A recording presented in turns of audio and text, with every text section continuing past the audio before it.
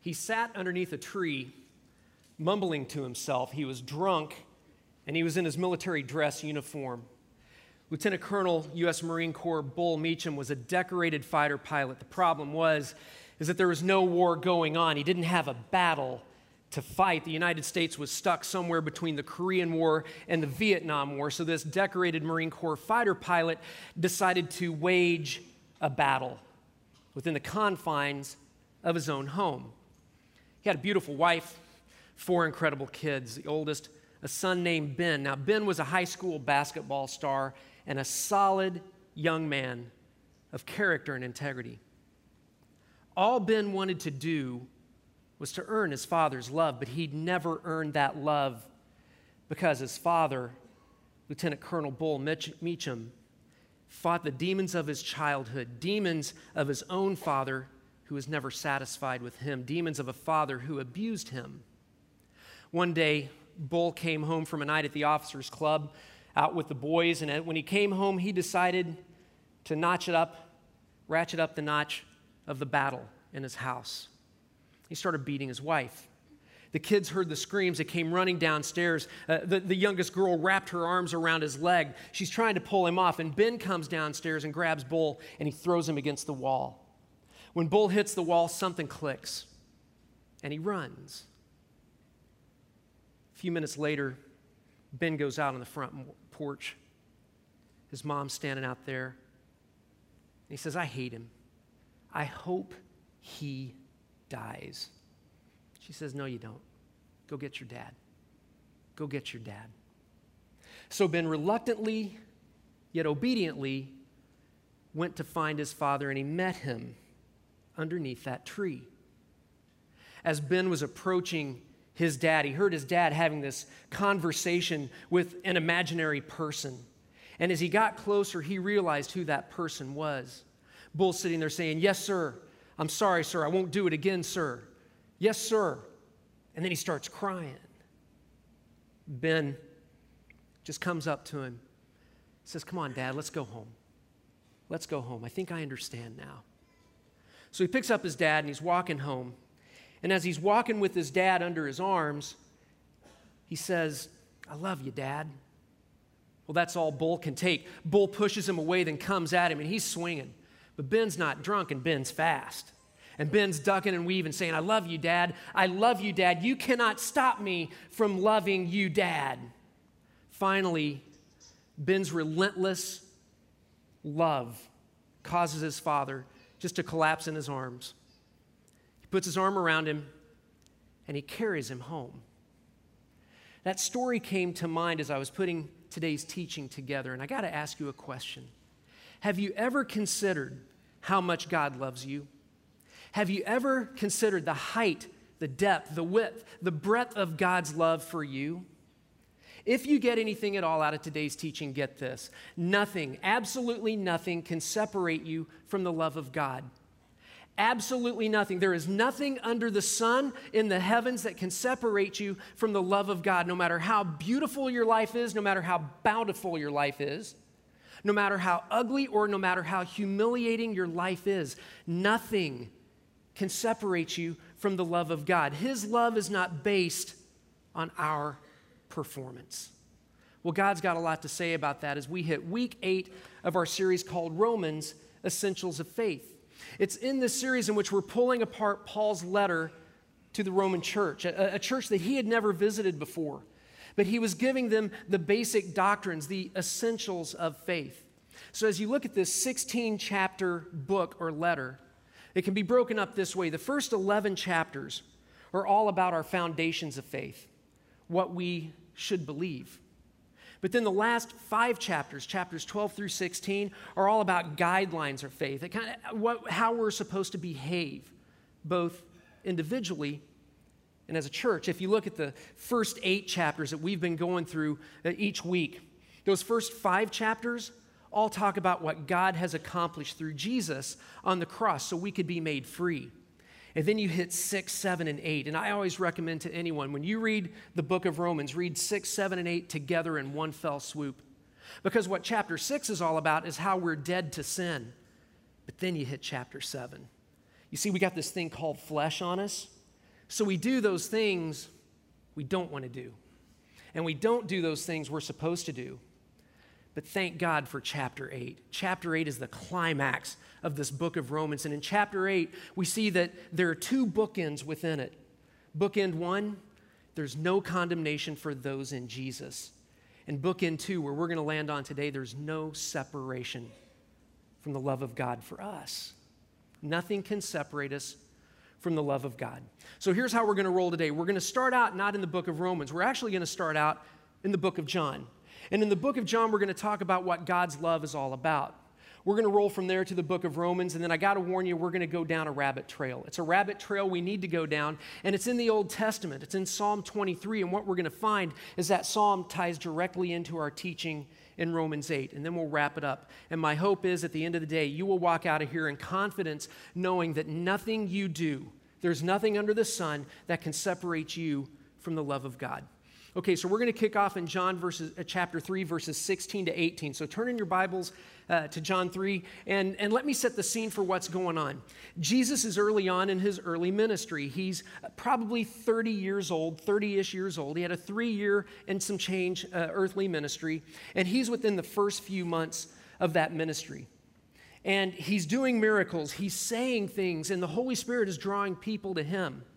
And the Holy Spirit draws a guy named Nicodemus, a leader of the Pharisees. The Pharisees are the leaders of the Jewish religion. And Nicodemus comes to meet Jesus in the middle of the night.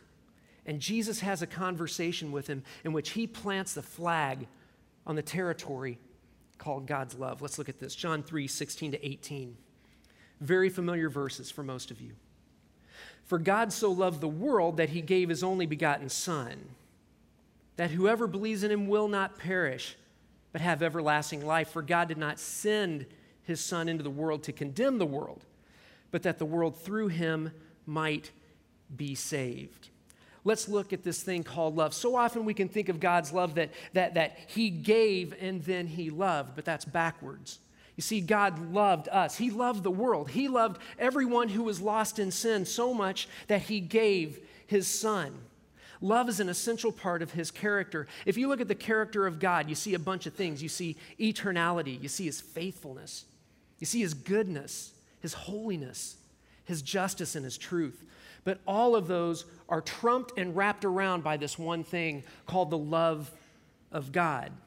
God looked upon us, and even though we were still in sin, he loved us, and he gave us his one and only Son. Many of you have heard the sermons about God's love. There's a special Greek word for God's love. It's called agape love. Agape love is an unconditional love. What it really means is it's God holding us in high esteem despite our imperfections. It's unconditional love. And here's a truth we're going to land on today. God's love drove him to action. His love for you, his love for me, his love for a lost world drove him to action because God love he gave, for God so loved the world. Agape love, it knows no boundaries, it knows no limits.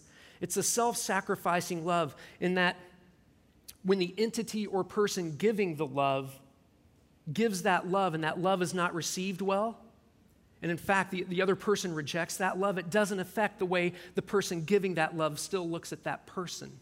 Let me give you an example of that. My wife and I, Linda, we've been married 27 years.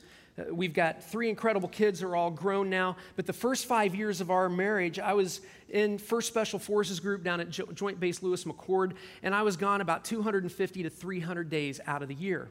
So through miracles, we were able to conceive kids because I was gone so long. And the cool thing about it was I decided at that time, I was going to do something special for my kids every Saturday that I was home. So I started making them pancakes, and it became our tradition all the way until they left the house. Well, in 2006, I'd been in the Army more than 20 years at that time.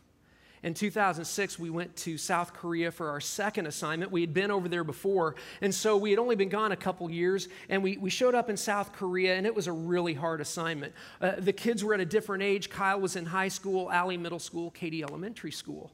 And at that time, most of their friends had moved, and it was just a new situation.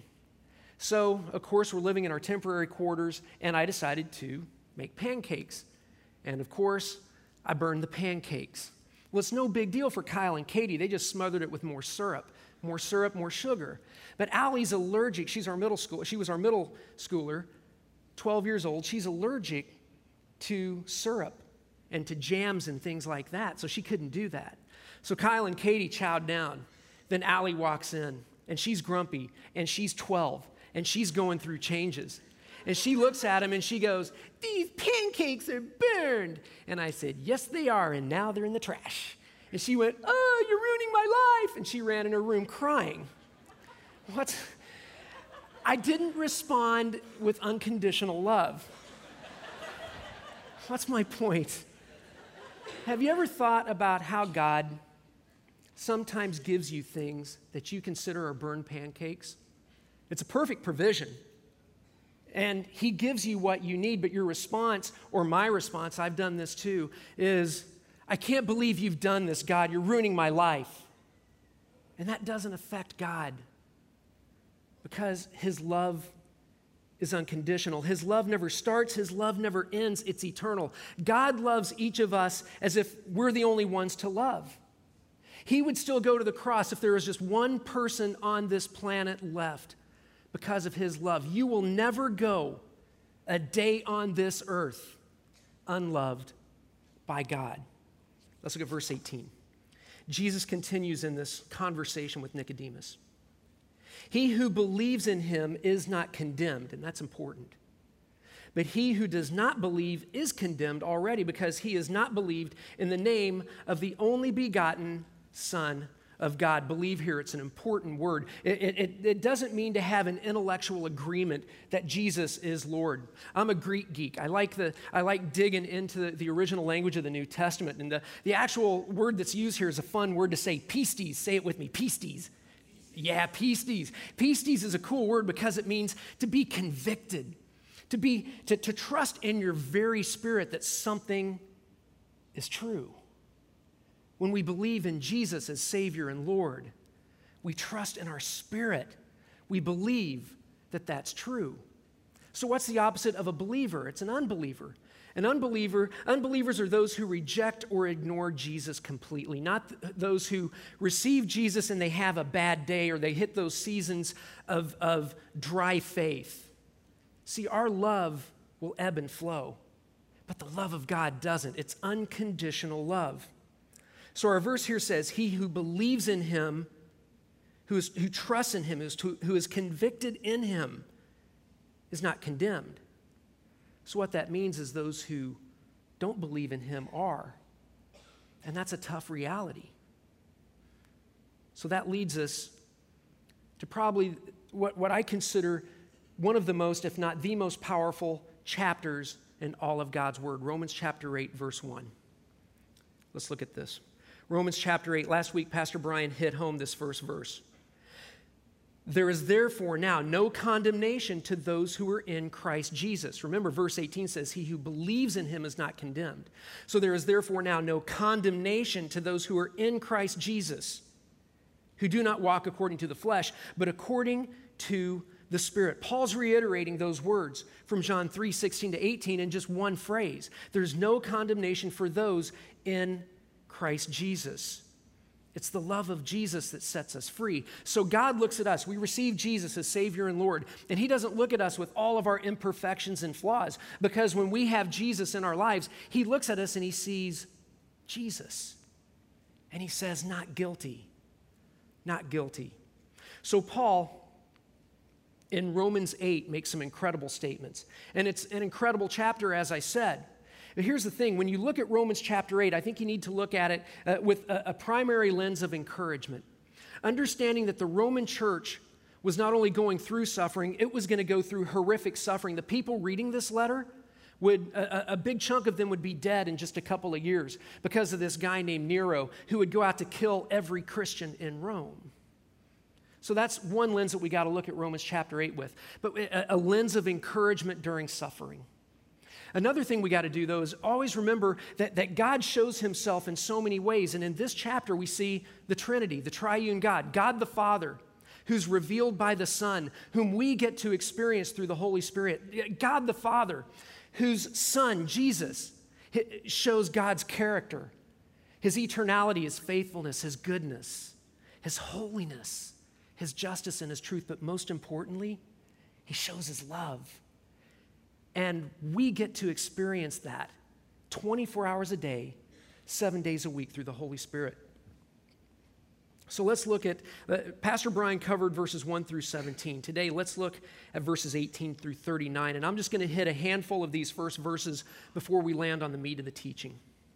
Let's go to verse 18. For I consider that the sufferings of this present time are not worthy to be compared with the glory which shall be revealed in us. The Roman church, as I said, was suffering, and they needed encouragement. Skip to verse 26. Because when you go through suffering, this is a great verse to hang on to. Likewise, the Spirit, the Holy Spirit, helps us in our weaknesses, in our sufferings, in the crap fest of life.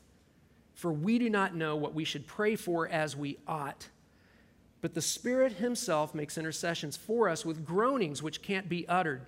So even when we're too broken to pray, God's Holy Spirit is praying for us. I've shared here before that I suffer from depression and anxiety. And at one time before I went on some meds for that, there would be a time when I would be so depressed I couldn't even utter a word.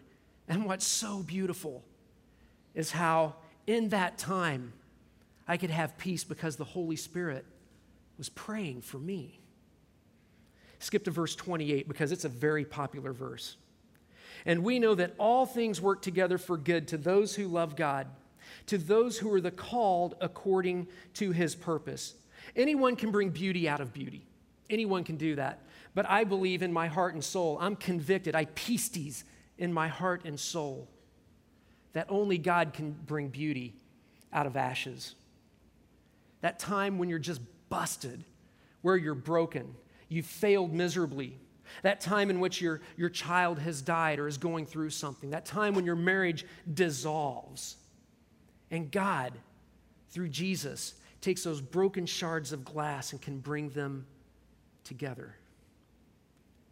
So then Paul asks a series of questions. 7 questions total from 31 to 39. Let's look at some of these. Verse 31. He says, what then shall we say to these things, to all these difficult things in our lives, all the horrible things that happen to us in our lives? What can we say to these things? If God is for us, who can be against us?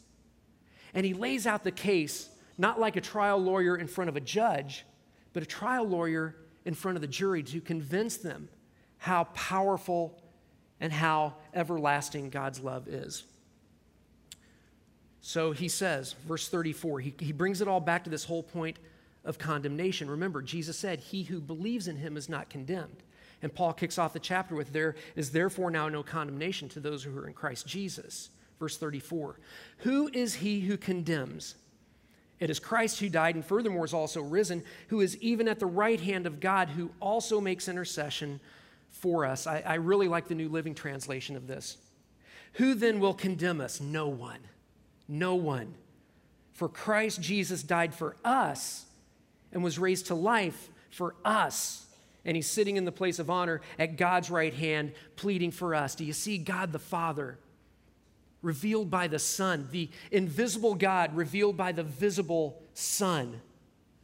And we can be convicted of his love for us because he gave us his Holy Spirit and we can experience him 24 hours a day, 7 days a week. Not only does God love us so much that he sends us his Son, he refuses to condemn us. Let's look at verses 35 to 39 and think of encouragement in suffering. Paul continues with these questions. Who shall separate us from the love of Christ? Shall tribulation or distress or persecution or famine or nakedness or peril or sword? As it is written, for your sake we are killed all day long. We are accounted as sheep for the slaughter. Paul is quoting Psalm 44. Psalm 44 is a warrior's psalm. It's about this battle-weary warrior who has just been crushed. And he's saying, God, help me. I'm getting slaughtered. We're all getting slaughtered. Help me. And isn't it funny how our suffering and God's love walk arm in arm down the same street? Paul continues. He says, yet In all these things, all these difficult things, we are more than conquerors through him who loved us. Paul makes two very important declarations here. First declaration is that nothing can separate us from the love of Christ. And then the second one is that we're more than conquerors. We are more than conquerors. So, as I said, I'm a Greek geek. And if you look at the Greek language, they have certain ways of phrasing stuff that really can't be translated like very, directly in some ways.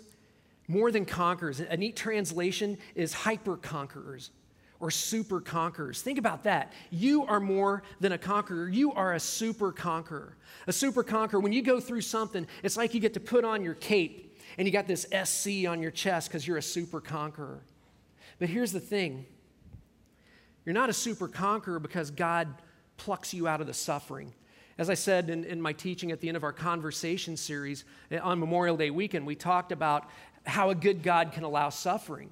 And one of the things we talked about was that in suffering, God rarely pulls us out, but he never allows us to go through suffering by ourselves. He will never leave us or forsake us. He walks with us in that suffering. We're super conquerors not because of our strength or our character. We are super conquerors because of the strength and character of Jesus. It all comes back to the love of Christ. And then Paul wraps this section up with two very, very powerful verses. Verses 38 to 39. And this is your challenge for this week, is to memorize these verses, because I'm convinced that when you get these verses in your heart and you go through something, and God will pull these verses up into your mind and give you that encouragement that you need. He says these words, "For I am persuaded that neither death, nor life, nor angels, nor principalities, nor powers," some of your translations say nor angels, nor demons, "nor things present, nor things to come, nor height, nor depth, nor any other created thing shall be able to separate us from the love of God, which is in Christ Jesus, our Lord." Persuaded. It's a word like believed. Not only does it mean to be convicted, not only does it mean to trust, it means to be convinced. Convinced beyond the shadow of a doubt. Paul was convinced that nothing could separate us from the love of Christ. Now, Paul had the grease. As Pastor Bob talked about when we looked at Romans chapter 7, he gave the background on Paul, that Paul was a Pharisee of Pharisees. He trained under this guy named Gamaliel. Gamaliel was the Yoda of Pharisees, and his Jedi warrior was the man, the myth, the legend, Saul, who would become Paul. To get to that point, Paul would have had to have memorized the first 5 books of the Hebrew Bible, the Torah, Genesis, Exodus, Leviticus, Numbers, and Deuteronomy. He also would have memorized all 150 Psalms, as well as had committed to memory the major prophets' writings, as well as a big chunk of the minor prophets' writings. So he knew Scripture. And that Scripture was married to an experience that he had with Jesus on the road to Damascus. So you see those two things together are married to his faith, and his faith bound his will and God's will together. And he's convicted, he's convinced, period, that nothing can separate us from the love of Jesus. So he lists out everything under the sun and in the universe that could separate us from the love of God. Death, life, angels, demons, heights, depths, time, things of the present, things of the future, any created thing. It's not like our tax code where you got a bunch of loopholes. On this one, nothing, absolutely nothing can separate you from the love of God. And because there's no condemnation for those in Christ, it makes sense that there's absolutely no separation, especially for those in Christ. It's all about that grace, about that grace, about that grace. Here's what I mean. Sin brought about condemnation. Grace brought about justification. Justification, big church word. Pastor Scott hit that one home when we looked at Romans chapter 5. We spent a big chunk of time talking about justification. In simple terms, Jesus goes to the cross. We receive him as Savior and Lord. And when we receive him, our accounts are made clean. And they're never going to be accounted to again. We're never going to be in debt again, in debt with God again. Our account is set. Sin brought about condemnation. Grace through Jesus brought about justification. Sin brought about death. Grace brought about the ability to live right wisely. Grace brought about righteousness. And every week Pastor Bob has taught, he's said every time we say righteous, righteous is 4 words. It is what? Wow. Okay, the Saturday night crowd is a pretty mellow crowd, and they spanked you on that. Okay, let's try that again. 4 words. Righteousness is? God by faith. Yes. Good job. Sin brought about death. Grace brought about righteousness. Sin brought about separation, shame, and misery. Grace brought about reconciliation, hope, and joy. It's what I call the bookends of Romans chapter 8. You've got no condemnation and no separation. So now the criminal stands in front of the judge. How many of you have had to stand in front of a judge? I have a couple times for traffic court, and it's been ugly because I've been guilty every time. And I stand in front of him, and he's like, oh, is he going to say not guilty? What's he going to do? And instead of the judge saying guilty, the judge says not guilty, but one step further. He says, I love you. Can you imagine a judge saying, I love you? But that's what God does. And it begs a question. It's one I've had to wrestle with a lot. It's a question we get as pastors a lot. But here's the question. What happens when I fail? Does God withdraw his love when I fail? Is his wrath ready to come down on me because I've failed? What if I die on a bad day? When I'm having a rough season? How does that work? We need to talk about it because it ties into our teaching today. So to do that, what we're going to do is we're going to roll over to Psalm 23. And what's cool about this is we're going to see the Old Testament and New Testament coming together in a really cool way. Psalm 23, it's a very popular psalm. In fact, it's probably the most popular psalm written by a guy named David. David writes it from the perspective of a shepherd.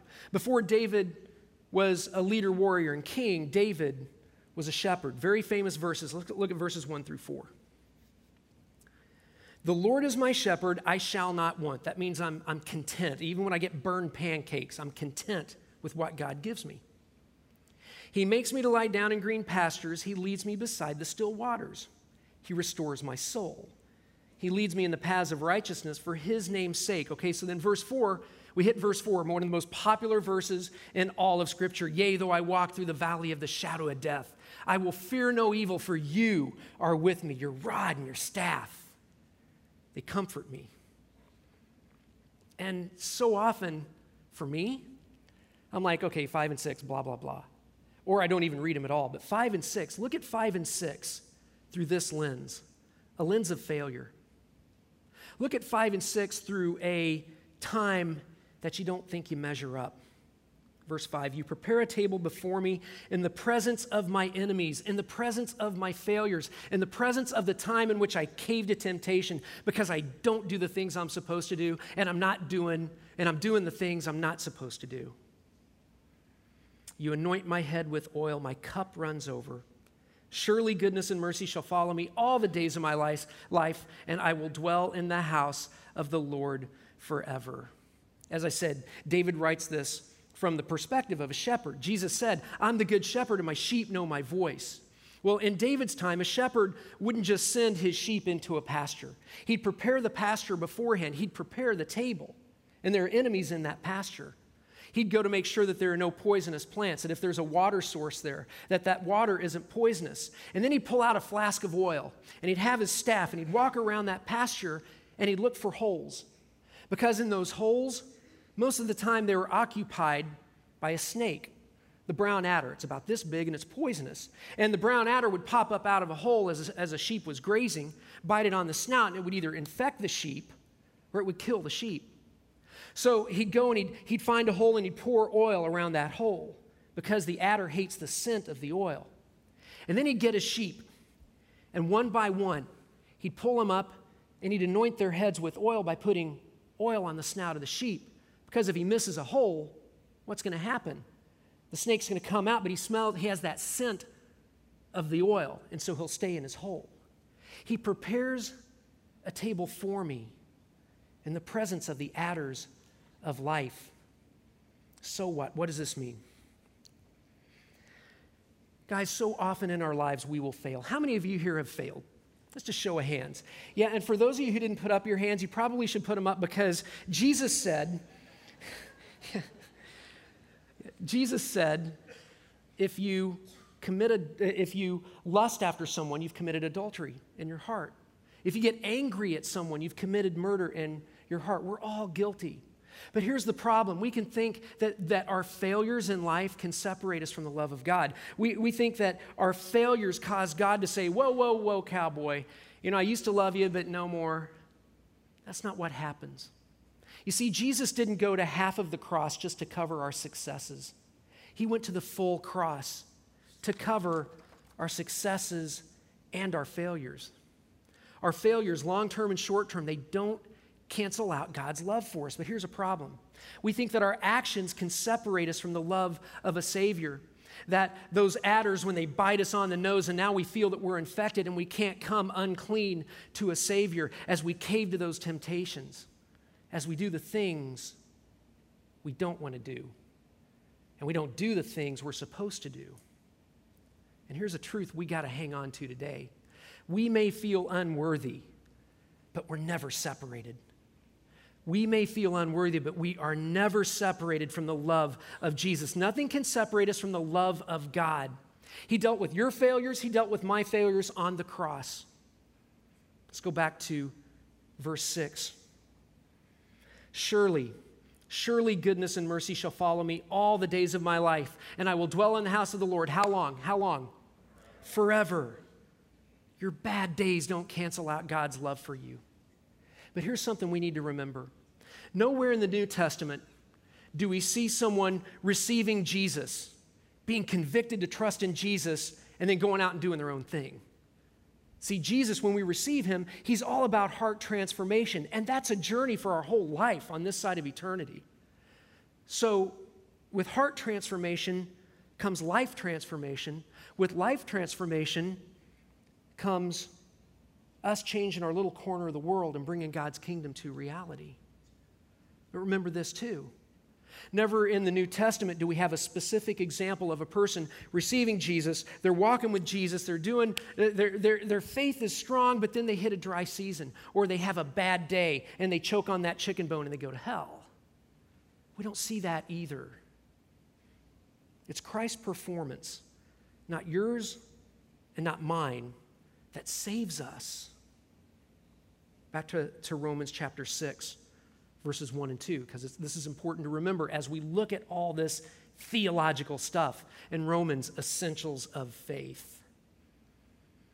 What shall we say then? Shall we continue in sin that grace may abound? Certainly not. How shall we who died to sin live any longer in it? Our eternal security is not irrespective of the lives we live. Our eternal security is not a license to sin, but we got to get out of the performance mode. Because of this flesh, we're going to go through difficult times. And our love may ebb and flow, but God's love never stops for us. God works his sovereignty and our faith into something amazing. We're going to talk about that a little bit more next week. And here's something that's helped me as I've delved through this type of stuff. We persevere through faith and never apart from faith. We persevere through faith and never apart from faith. What do I mean by that? We persevere through faith, even the faith the size of a mustard seed, with anything hanging on to Jesus in that time in which it's that dry season where we haven't heard from him for so long, and everything else may look good. We hang on to him and we persevere. And in faith, goodness and mercy follows us all the days of our lives, and we dwell in the house of the Lord forever. You see, nothing, absolutely nothing, can separate us from the love of God. Walk in that confidence. A story was told in World War II. There was an infantry unit in close quarters combat with the Nazis. And in this infantry unit, there was a beloved squad leader. And in the combat, the squad leader died. Now, this beloved squad leader loved Jesus with everything he had. When they were going to their objective, they had noticed a couple kilometers back a church and a cemetery. So the guys in his squad went to their commander and said, hey, we want to go bury our squad leader. It was a lull in the fighting. He said, okay, go.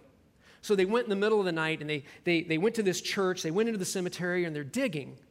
Well, the Catholic priest who's inside the church comes out and he says, "What are you doing?" And they explain the situation. He said, "Well, was he Catholic?" I said, "No." He said, "Well, you can't bury him here. This is a cemetery only for Catholics, but here's what you can do. There's a fence that separates the outside from the cemetery. Just bury him just on the outside of that fence."